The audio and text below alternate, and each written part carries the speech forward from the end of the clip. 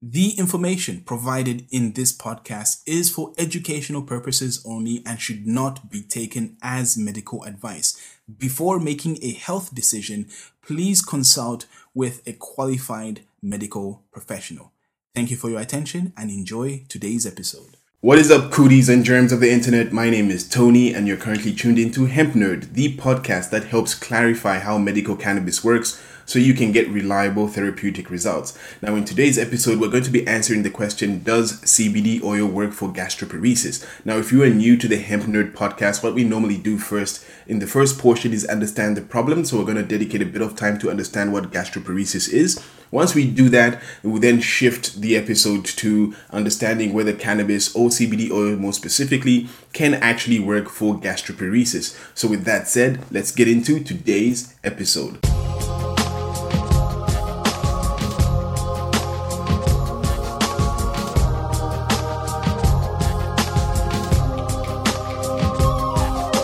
So where we're going to kick things off is to firstly understand what gastroparesis is. So gastroparesis is described as a condition that affects the normal movements of muscles in your stomach. The result of this is that food stays in your stomach longer than it should.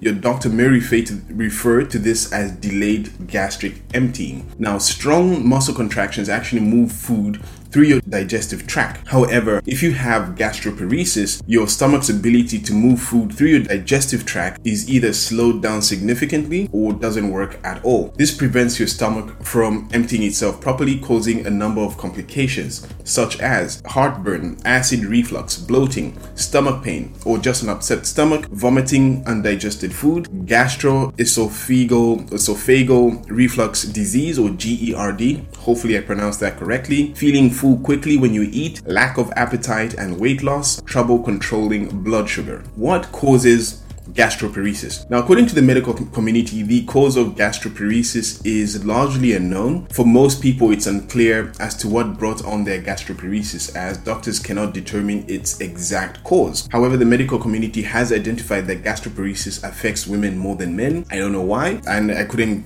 find a clear answer as to why either. Now, though unclear, the medical community believes that gastroparesis is caused by the damage of a nerve cell called the vagus nerve. So they believe that could be one of the major causes of gastroparesis. Your vagus nerve helps manage the complex processes of your digestive tract. One such process is the signaling of your stomach muscles to contract and push food into your small intestine. A damaged vagus nerve cannot send signals to your stomach, preventing your stomach muscles from actually functioning properly. This causes food to remain in your stomach longer than necessary instead of moving into your small intestine to be digested. Your vagus nerve can be damaged by diseases such as diabetes, for example, or by surgery to your stomach or small intestine. Diabetes is the most common known cause of gastroparesis, or what I like to say, the most common documented cause of gastroparesis. It actually damages your nerves, including your vagus nerve and specific cells in your stomach. Medications such as opioid pain relievers, antidepressants, high blood pressure medication, and allergy medication can lead to slow gastric emptying, causing symptoms similar to gastroparesis.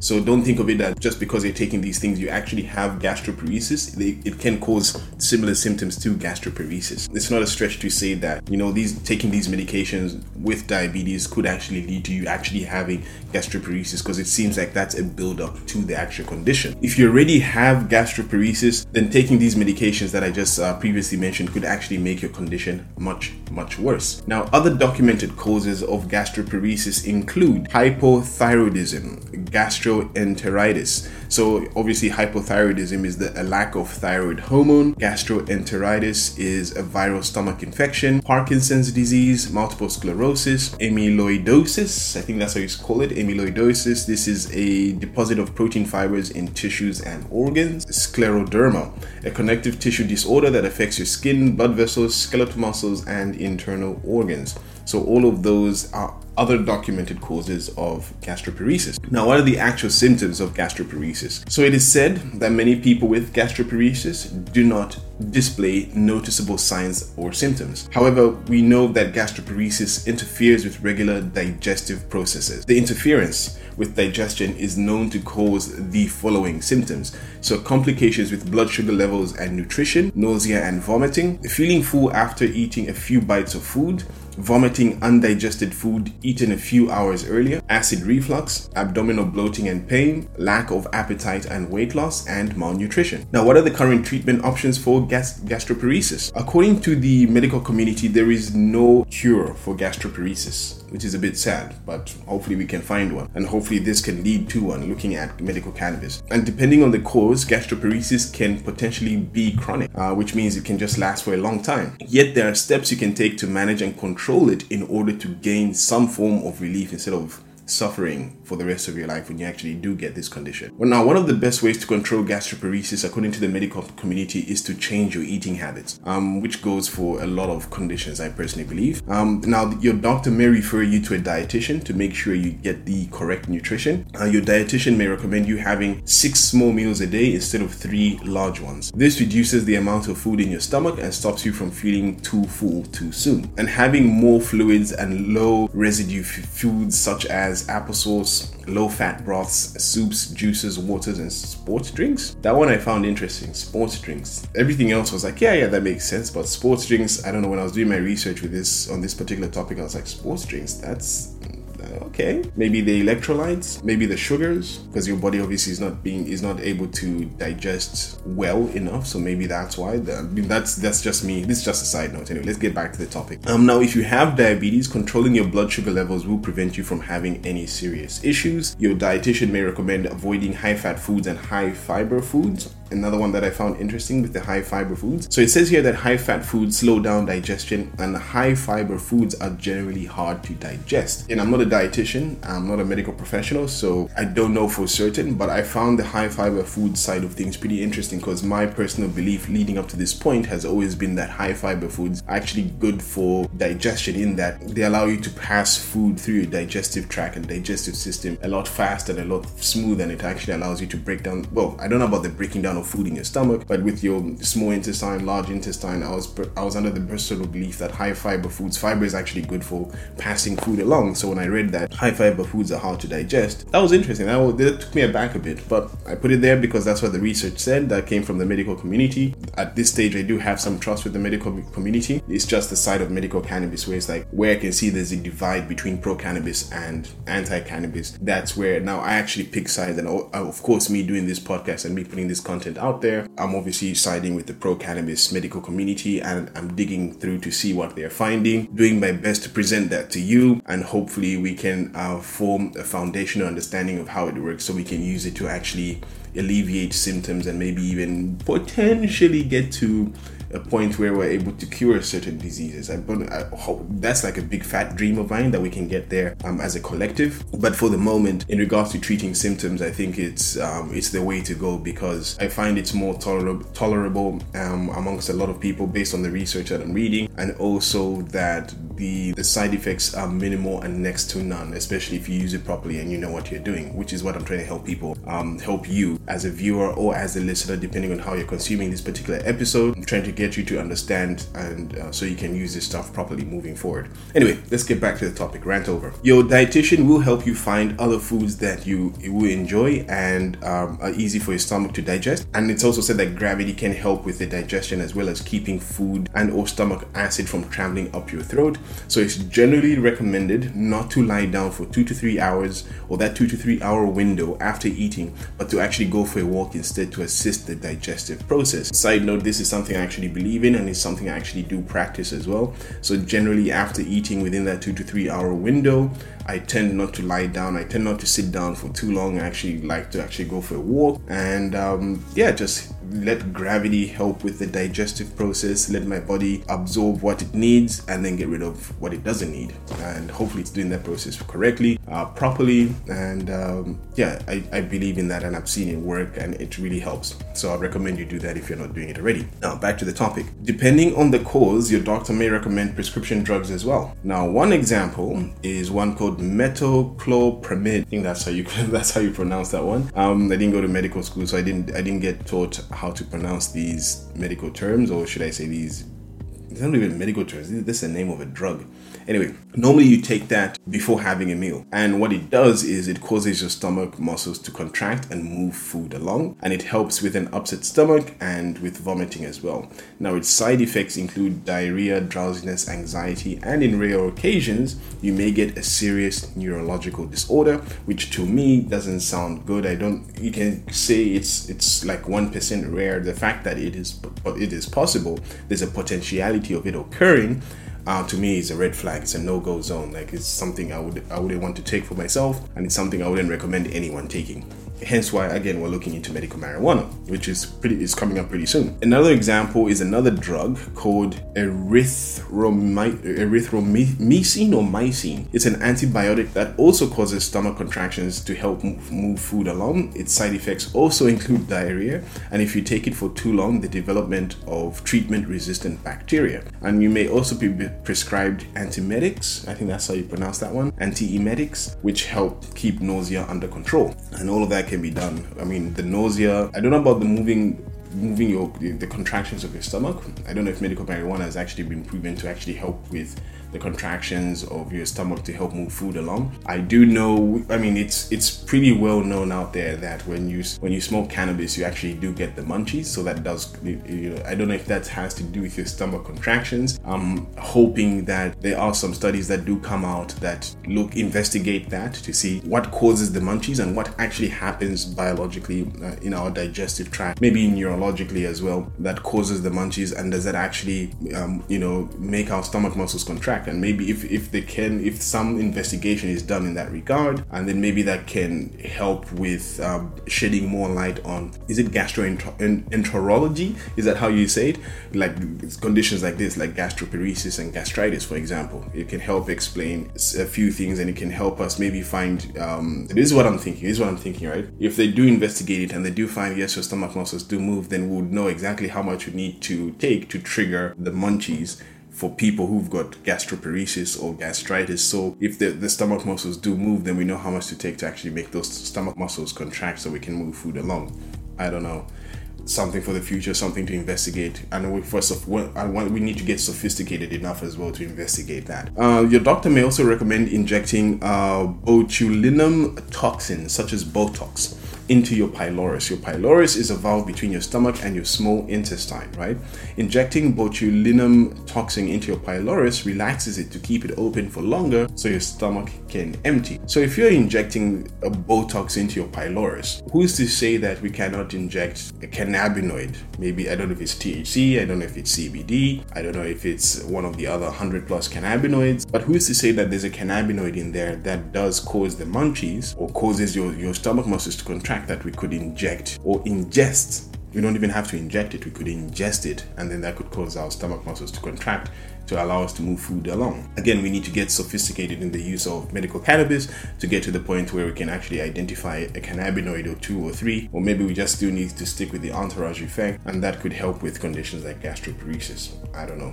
But I personally believe it's worth investigating, and we need to, as a collective, get to that point. Now, depending on the severity of your condition, your doctor may be required to give you a feeding tube, which does not sound sexy at all. Now, a feeding tube bypasses your stomach to get nutrients direct into your small intestine, right? This enables you to get nutrients into your bloodstream and to do it fast as well without being held up in your stomach, because that's where obviously the problem is. And another form of treatment your doctor may recommend is electrostimulation. This is where electrodes are attached to your stomach wall to trigger digestive contractions. If your condition is severe enough, your doctor may recommend POP surgery. Now that sounds nice, but it's not nice. POP stands for peroral pyloromyotomy. This is where your doctor uses an endoscope to cut your pylorus so food can empty into your small intestine easier. So cutting the valve so food can just pass through. Doesn't sound cool, doesn't sound sexy at all. Surgery is known to occasionally also cause gastroparesis. However, patients with obesity and diabetes tend to be elected for gastric bypass surgery. This is where surgeons create a small pouch at the top end of your stomach and attach it to the lower section of your small intestine.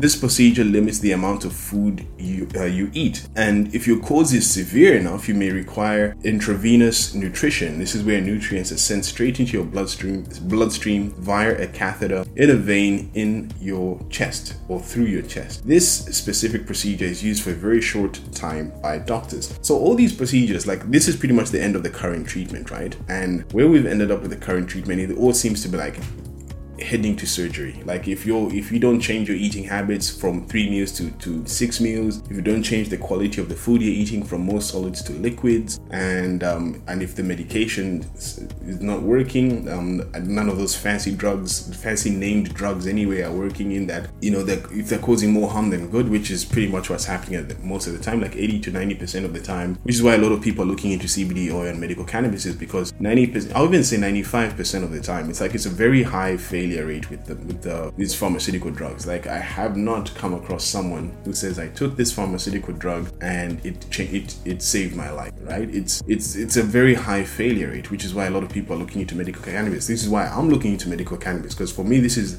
like a preventative exercise, right? I don't want to be in a situation, I don't want my family members to be in a situation whereby we get hit with one of these conditions and we have to rely on pharmaceutical drugs because of our lack of understanding and because of our ignorance to medical marijuana or medical cannabis and how it actually works with our body, how it interacts, how we should use it, what the dosages are, and all that jazz. The point I'm trying to make is it becomes more like the more the pharmaceutical drugs fail, the medical treatment becomes more invasive. Basically, you're looking at surgery. You're plugging tubes in, you're getting feeding tubes and all that, bypassing your stomach. Like that's no longer treatment. I don't even know if we can call that treatment anymore, because you're not solving the problem. We're not treating any symptoms. We're literally just bypassing the stomach. When we go to surgery with gastroparesis, we're literally just bypassing the stomach and going straight to the small intestine and then just making sure that you're getting nutrients. But we're not fixing the problem anymore. And I thought that's what the medical community was there for, to help us fix, our mechanical, physical problems with our body, especially with gastroparesis. Like it becomes very invasive, like towards the end of it. Does CBD oil work for gastroparesis? This is what we're here for. This is what we've come for. This is obviously why you're here. This is why you're watching or listening to me, depending on whether you're consuming this via audio or via video. This is what I want to know as well, as a curious, independent researcher. So, does cannabis work for gastroparesis? Now, cannabis improves the symptoms of gastroparesis dramatically. And this statement comes from a result that I found from a 2019 study that demonstrates the effectiveness of cannabis for the treatment of gastroparesis symptoms, which is exactly what this study set out to investigate. So the study selected 24 patients with gastroparesis and refractory symptoms. Refractory symptoms means that the symptoms were resistant to treatment prior to the study. So they may have taken all the drugs that we mentioned. I'm not sure if they actually had the surgery. So my understanding is maybe they got up to the stage of the drugs, right? They didn't get to the stage of surgery. And their symptoms were resistant to treatment up to this point. So to assess the effects of cannabis, the researchers used the Gastroparesis Cardinal Symptom Index and an analog 1 to 5 ratings scale for abdominal pain, just to measure what level, like let's say for example 1 to 10, how bad is your pain, or 1 to 5 in this case for abdominal pain. 1 to 5, how bad is your pain? 5 is like crazy, 1 is like there's nothing. And then they've got this GCSI, Gastroparesis Cardinal Symptom Index, and let's say they use a scale of 1 to 5 as well. 5 is I feel it all the time, or it happens all the time, and 1, or it's better, or it's improved, or it's alleviated. So patients rated their abdominal pain and completed the GCSI form before and after cannabis treatment, and there was a minimum time window of 60 days of cannabis treatment between reporting intervals. So measured where they were at, or they tracked where they were at before treatment. Then there was 60 days of cannabis treatment, so 2 months, and then measured again after the 60 days. So I think 60 days is ample enough time to see if there's any improvement. And the patients were prescribed with either dronabinol, medical marijuana from a dispensary, or both. Dronabinol is a synthetic cannabinoid used to treat appetite loss, nausea, and vomiting to prevent weight loss in AIDS and cancer patients, and the cannabinoid the specific one is actually THC, a synthetic THC. That's what's in dronabinol. The patients that received both cannabis treatments in the study received them sequentially if dronabinol did not provide adequate symptom relief. For you to know, for your own personal knowledge, so there are patients who received both dronabinol and medical marijuana. So there's dronabinol, there's medical marijuana, and then those people who received both. So the people who received both, the way it worked is that they had dronabinol first, and if dronabinol didn't provide adequate relief or adequate symptom relief, then they were transitioned into medical marijuana, which they got from a dispensary. So if you don't know what a dispensary is, it's like going to a pharmacy and instead of getting your pharmaceuticals, you're actually going to get medical marijuana, all right? And you're buying it from there. So again, we don't know what strains they were getting. We don't know what the concentrations of the strains that they were getting, and we don't know what form they were getting, whether it was the flour, the oil, it was baked in a bunch of cookies. We don't know that information. All we do know is that they were getting medical grade marijuana or medical grade cannabis from a medical cannabis dispensary. What we do know is that it was very clean, and the patients themselves, when they were in the dispensary, they know what they were getting. We just weren't told what they were getting. But they were getting very clean products, very controlled and clean products at the end of the day. We just don't know what they were. So results from the study revealed a significant improvement in the GCSI total symptom composite score and a statistical significant improvement in every GSI or GCSI symptom subgroup. So the overall score improved and the subgroups of the symptoms improved. The study also reported a significant improvement in the patient's abdominal pain score after treatment, and the patients reported a significant improvement in nausea, vomiting, fullness after eating, bloating, and abdominal pain. So those are the different subgroups. According to the researchers of the study, cannabis represents a new treatment in this difficult to treat and burdensome condition. All right, because we know from the beginning that the medical community considers gastroparesis incurable. Cannabis clearly benefits patients suffering from gastroparesis symptoms because results from the study show a dramatic and significant improvement in their symptoms. Pain control is important in gastroparesis, according to the researchers of this study, because up to 90% of gastroparetics report abdominal pain. Abdominal pain was significantly improved with cannabis treatment, and this role in pain management represents a breakthrough for gastroparesis associated abdominal pain treatment.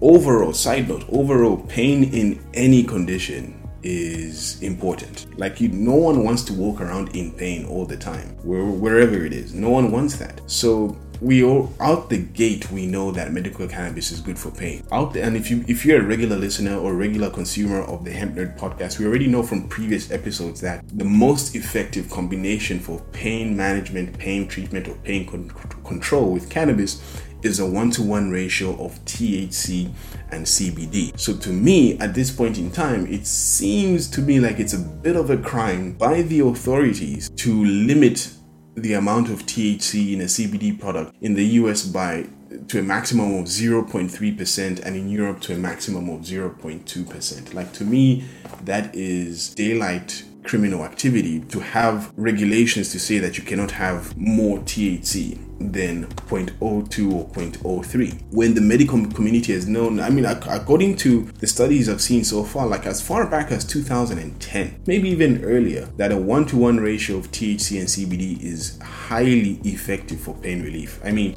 I'm referring to a cancer patient study where opioids didn't work for these patients. The patients actually reported inadequate pain results. However, when they took did they have Sativex in that study, or was it just another cannabis-based medicine but still had a 1-to-1 ratio? The study reported a 1-to-1 ratio. I remember reading it as clear as day. It's one of those that stays in the top of your head. It had a 1-to-1 ratio of THC and CBD, and the minimum pain relief improvement was 30% or more. Cancer pain. All right. And this is not your everyday weightlifting pain, or I bumped my toenail, or I've got a headache, or I've got tension in my neck that's causing a headache, or no, this is cancer pain. I can't even imagine what that feels like. I don't even want to know what that feels like. But what I do know is that patients in 2010 reported that medical cannabis, when a 1-to-1 ratio of THC and CBD, improved their pain relief dramatically or drastically, and it was way better than any opioid they had up to that point. So to me, it seems like it's a bit of a crime that regulations are limiting the amount of THC a company can produce, in a CBD oil product, full spectrum product. Like it's a crime. Why hold it back? Now back to the topic, right? So the study represents one of the first studies analyzing cannabis for the treatment of unyielding gastroparesis symptoms. Other therapies have rarely shown such beneficial results, and cannabis represents a major treatment breakthrough for this particular condition. In the words of the researchers, they observed that when both cannabinoid treatments were analyzed individually, both therapies resulted in an improvement in the GCSI composite symptom score, all GCSI symptom subset scores, and abdominal pain scores as well, though bloating with dronabinol treatment did not reach a statistical significant level. When compared directly, marijuana was superior in improving overall symptoms, though this seems mainly driven by significant superiority in improving abdominal pain. So that statement there from the researchers is telling me, and maybe it's telling you as well, that when comparing dronabinol, which is a synthetic cannabinoid, a synthetic THC, versus medical marijuana grown from a farm and then, treated properly to a point where it's available for sale in a dispensary, that medical marijuana actually performed way better than dronabinol in regards to pain symptoms and bloating.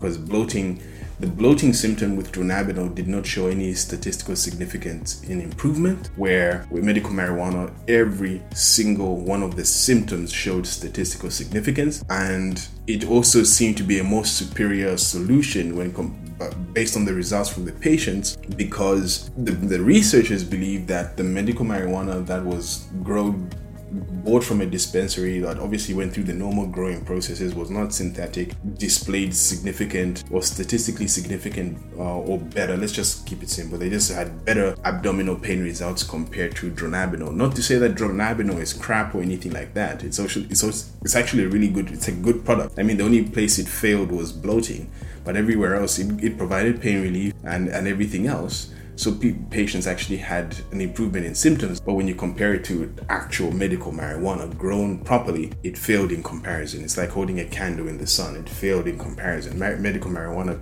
kicked its butt. That's what that statement's pointing out to me. Maybe it's pointing out to you. If it hasn't, hopefully that kind of did. So the researchers concluded the study by stating, and this is in their words, cannabinoids dramatically improve refractory gastroparesis symptoms, including abdominal pain. Marijuana may be superior to dronabinol in improving these symptoms, though both cannabinoids seem to be promising as a novel therapeutic option in gastroparesis, which is basically what I kind of said, but then they've added to it as well. And that was my opening statement.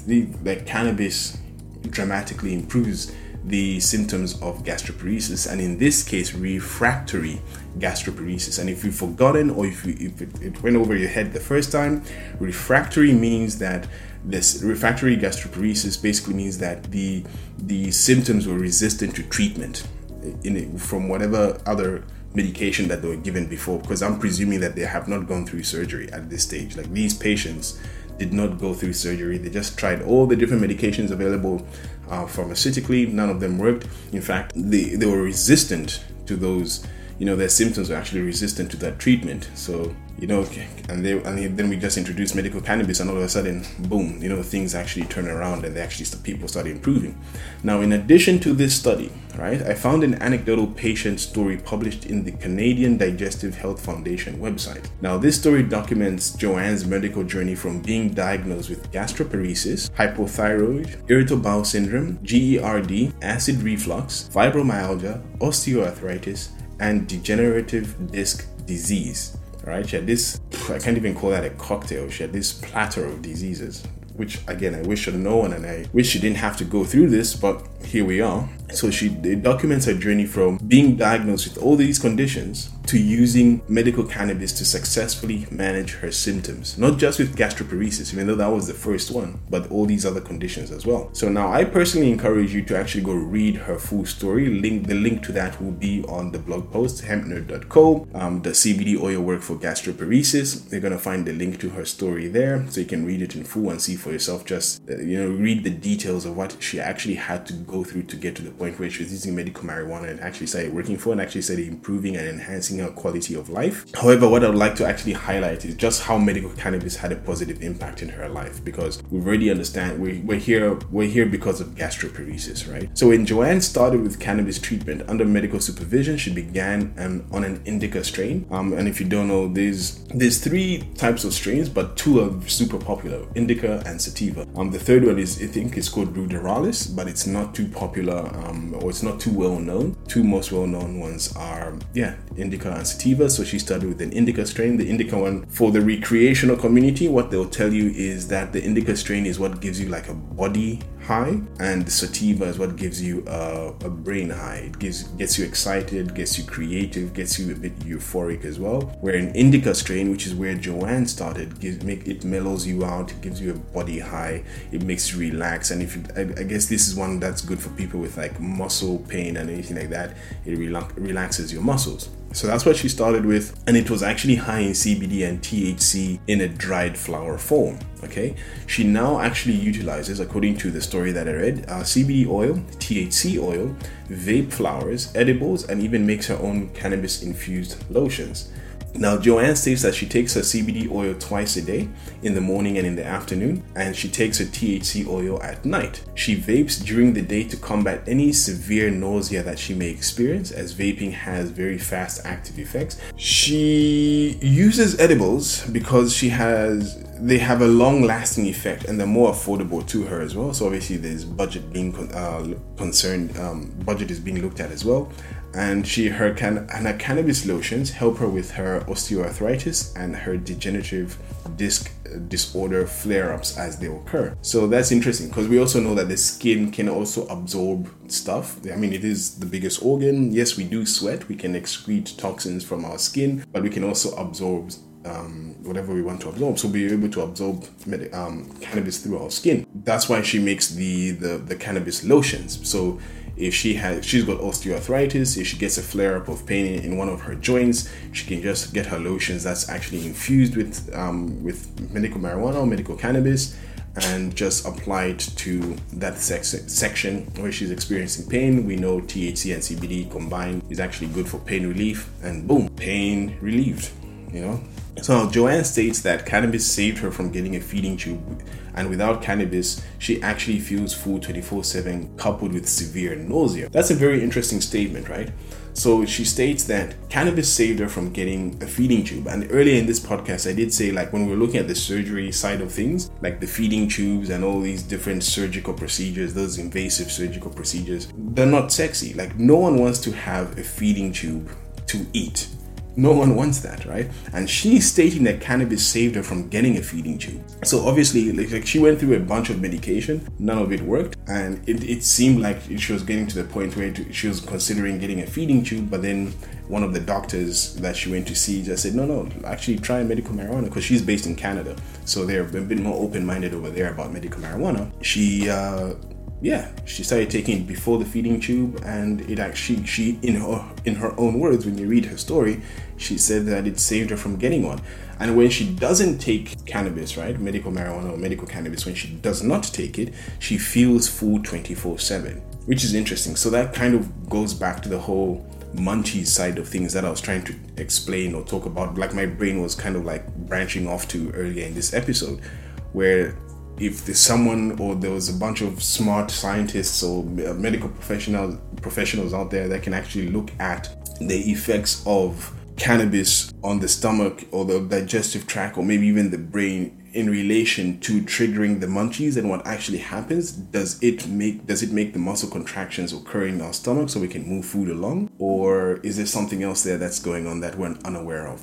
But according to Joanne's statement here, someone who's had gastritis, she's stating that if she doesn't take cannabis, she feels full. So to me, it sounds like if she doesn't take cannabis, her stomach muscles do not contract, so food doesn't pass. So she always feels full. But when she does take cannabis, I believe she feels hungry. She gets the munchies, she gets hungry, which to me signifies that her stomach muscles are actually contracting, they're moving food along, and then she's getting her signals from her stomach to her brain to tell her that we need more food. The body is like, we need more food, you need to eat, and then she can actually eat. And then on top of that, it also helps her with her severe nausea, because she gets severe nausea. So, it's like, it's not a reach to believe that it could help, like medical cannabis could actually help with the stomach contractions. We just need to look into that, as a collective, or a portion of the collective is smart enough to actually conduct this type of scientific investigation.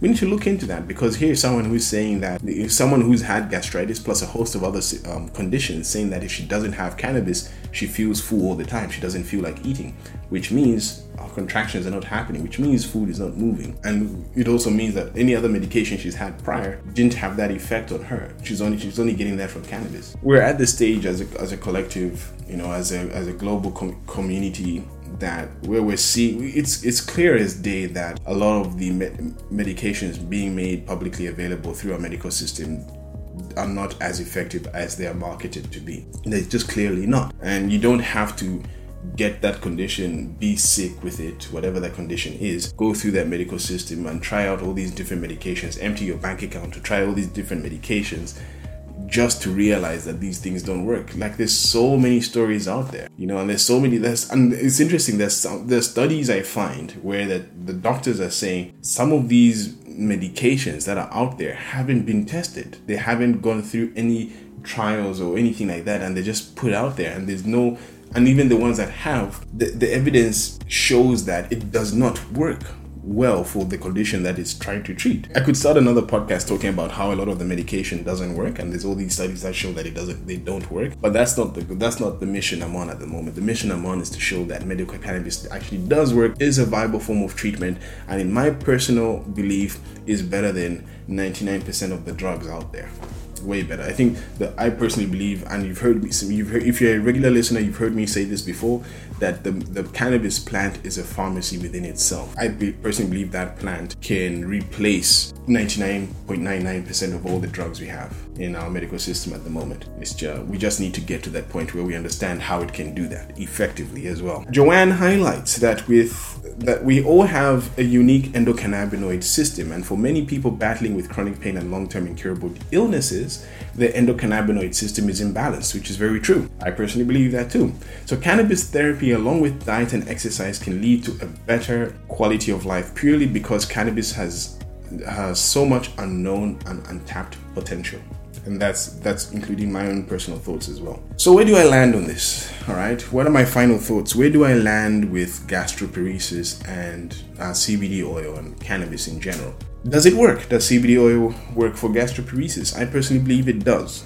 It does. Of course it does. All right, like it's a no-brainer. Of course it does. At this stage, I can confidently say that it will help alleviate all the symptoms surrounding gastroparesis. Every single symptom that is presented by gastroparesis, I personally believe that medical cannabis or medical marijuana will alleviate those symptoms more effectively than any current medication in the market related to this condition. We just looked at a study where there were patients on previous medication that were getting no results and they got improvement from medical cannabis. And we've looked at an anecdotal story of a patient who was on medications for many years. Right? I didn't write about the years or anything like that. You can read that in the story. But she was on many years, she was on all these different medications and none of them worked. And when she took medical cannabis, her symptoms got alleviated, or really, she got symptom relief. Will it work for the muscle contractions? I don't know. I think so, but I don't know. And this is where, if there's anyone in the medical community watching or listening to this is where I call upon you guys. Like, this is where you come in to actually investigate this and see if it does work. Because how come,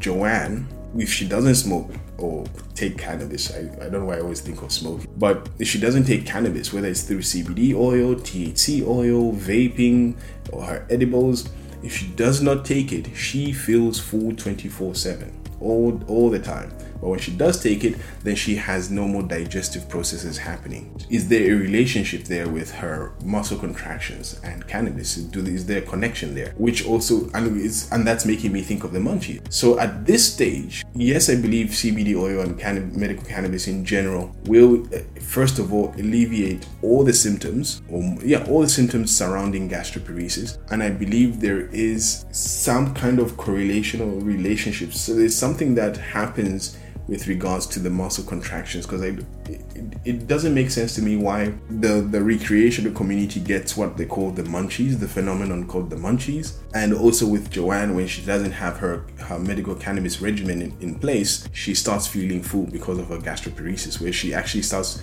getting normal digestive processes not responses, but normal digestive processes happening. She starts feeling hunger when she's taking cannabis. So there could be a relation there. So I'm not sure if that's the thing. I don't have any study that points to the fact that cannabis can actually help with normal muscle contractions in your stomach, but I believe there is some kind of relationship there. I believe something does happen there. Now, if you've gotten to this point, you've got gastroparesis, or you know someone with gastroparesis, you may be wondering, okay, what's the best form of CBD oil I can get? I personally believe it would be a full spectrum product. I understand the relevance for broad spectrum products, but for this particular condition, for gastroparesis, I would highly recommend a full spectrum product, even though the THC levels are being heavily regulated at the moment, which I feel is unfair and unjust. It's a bit criminal if you ask me personally, but a full spectrum product I personally believe will work. And because we're dealing with gastroparesis here, we're dealing with your stomach and your digestive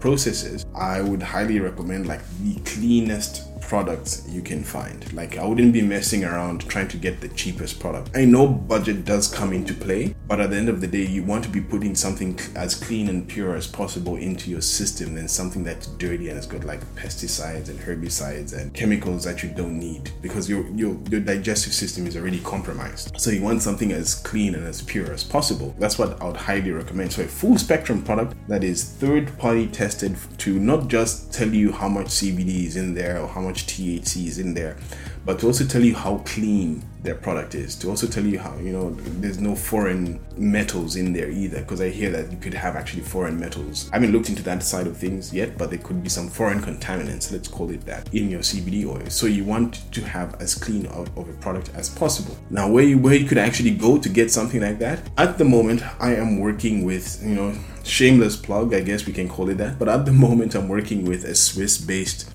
manufacturer, and specifically to cater to the Australian market, right? I want to cater to as many markets as possible, but at the moment I'm currently restricted to only serving the Australian market. And so if that's you, if you're listening or you're watching this, you're in the Australian market, or you know someone in Australia that you want to actually get some high quality, clean and pure CBD oil to that is full spectrum, then I have a link you can go to, hempnerd.co/Amazon AU. Amazon's actually allowing me for the moment to actually sell CBD oil to the Australian market, so I'm only listed on Amazon Australia. I have applied for Amazon US. It's been 2.5 going on 3 weeks now, and I haven't heard anything back. They've got all my documentation on my paperwork, nothing's come back yet. So I'm also in the process of building out my own store.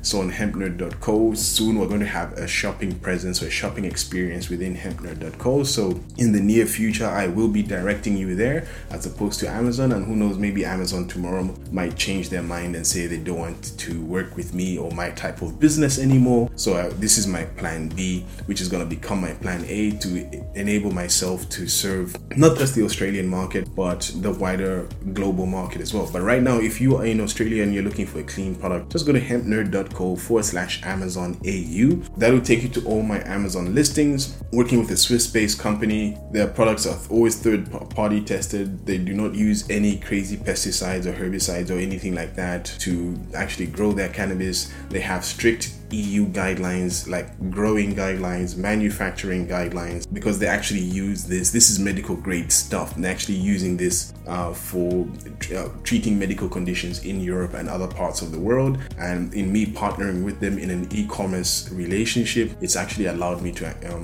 make this product available to the Australian market, and hopefully in the near future I'll be able to make this available to the wider market as my resources grow. So yeah, hempnerd.co/Amazon AU for anyone in Australia. For anyone else, you have to do your due diligence, right? You have to do your due diligence.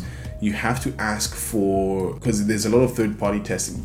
First of all, you have to be aware that the company does do third-party tests. And when they do, you have to ask for those test results. You have to request them if they don't make them readily available on their website. And what you're looking for, first of all, you're looking for the concentrations of CBD and all the other cannabinoids, THC as well. Those are the two main popular ones. And then you're also looking to see if there are any foreign contaminants or metals in there that you do not need, especially for this condition, especially for gastroparesis. Last time I spoke about gastritis. These are things to do with your stomach. Your digestive system is already compromised, so you don't want to add more complication to an already complicated situation. So just make sure you're getting something as clean and as pure as possible. And that's what I look at doing for every brand that I work with, every company, any manufacturer that I work with moving forward. That's exactly what I'm doing before I actually make them available for sale. I'm actually doing that due diligence up front. So when I actually do put it on hempnerd.co, once we have our shopping experience ready, you already know that I've done this work for you, and it's just, you can trust that this work's been done. And all you have to do is just figure out which concentration level is going to work for you. At the moment, we've got 300 milligrams to 2500 milligrams per bottle, and I'm reaching out to a few other companies to see whom else I can work with, who can cater not just to the Australian market, to the US market,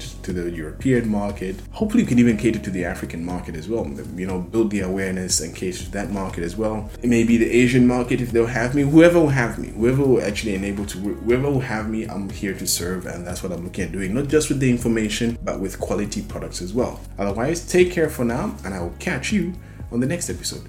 Peace.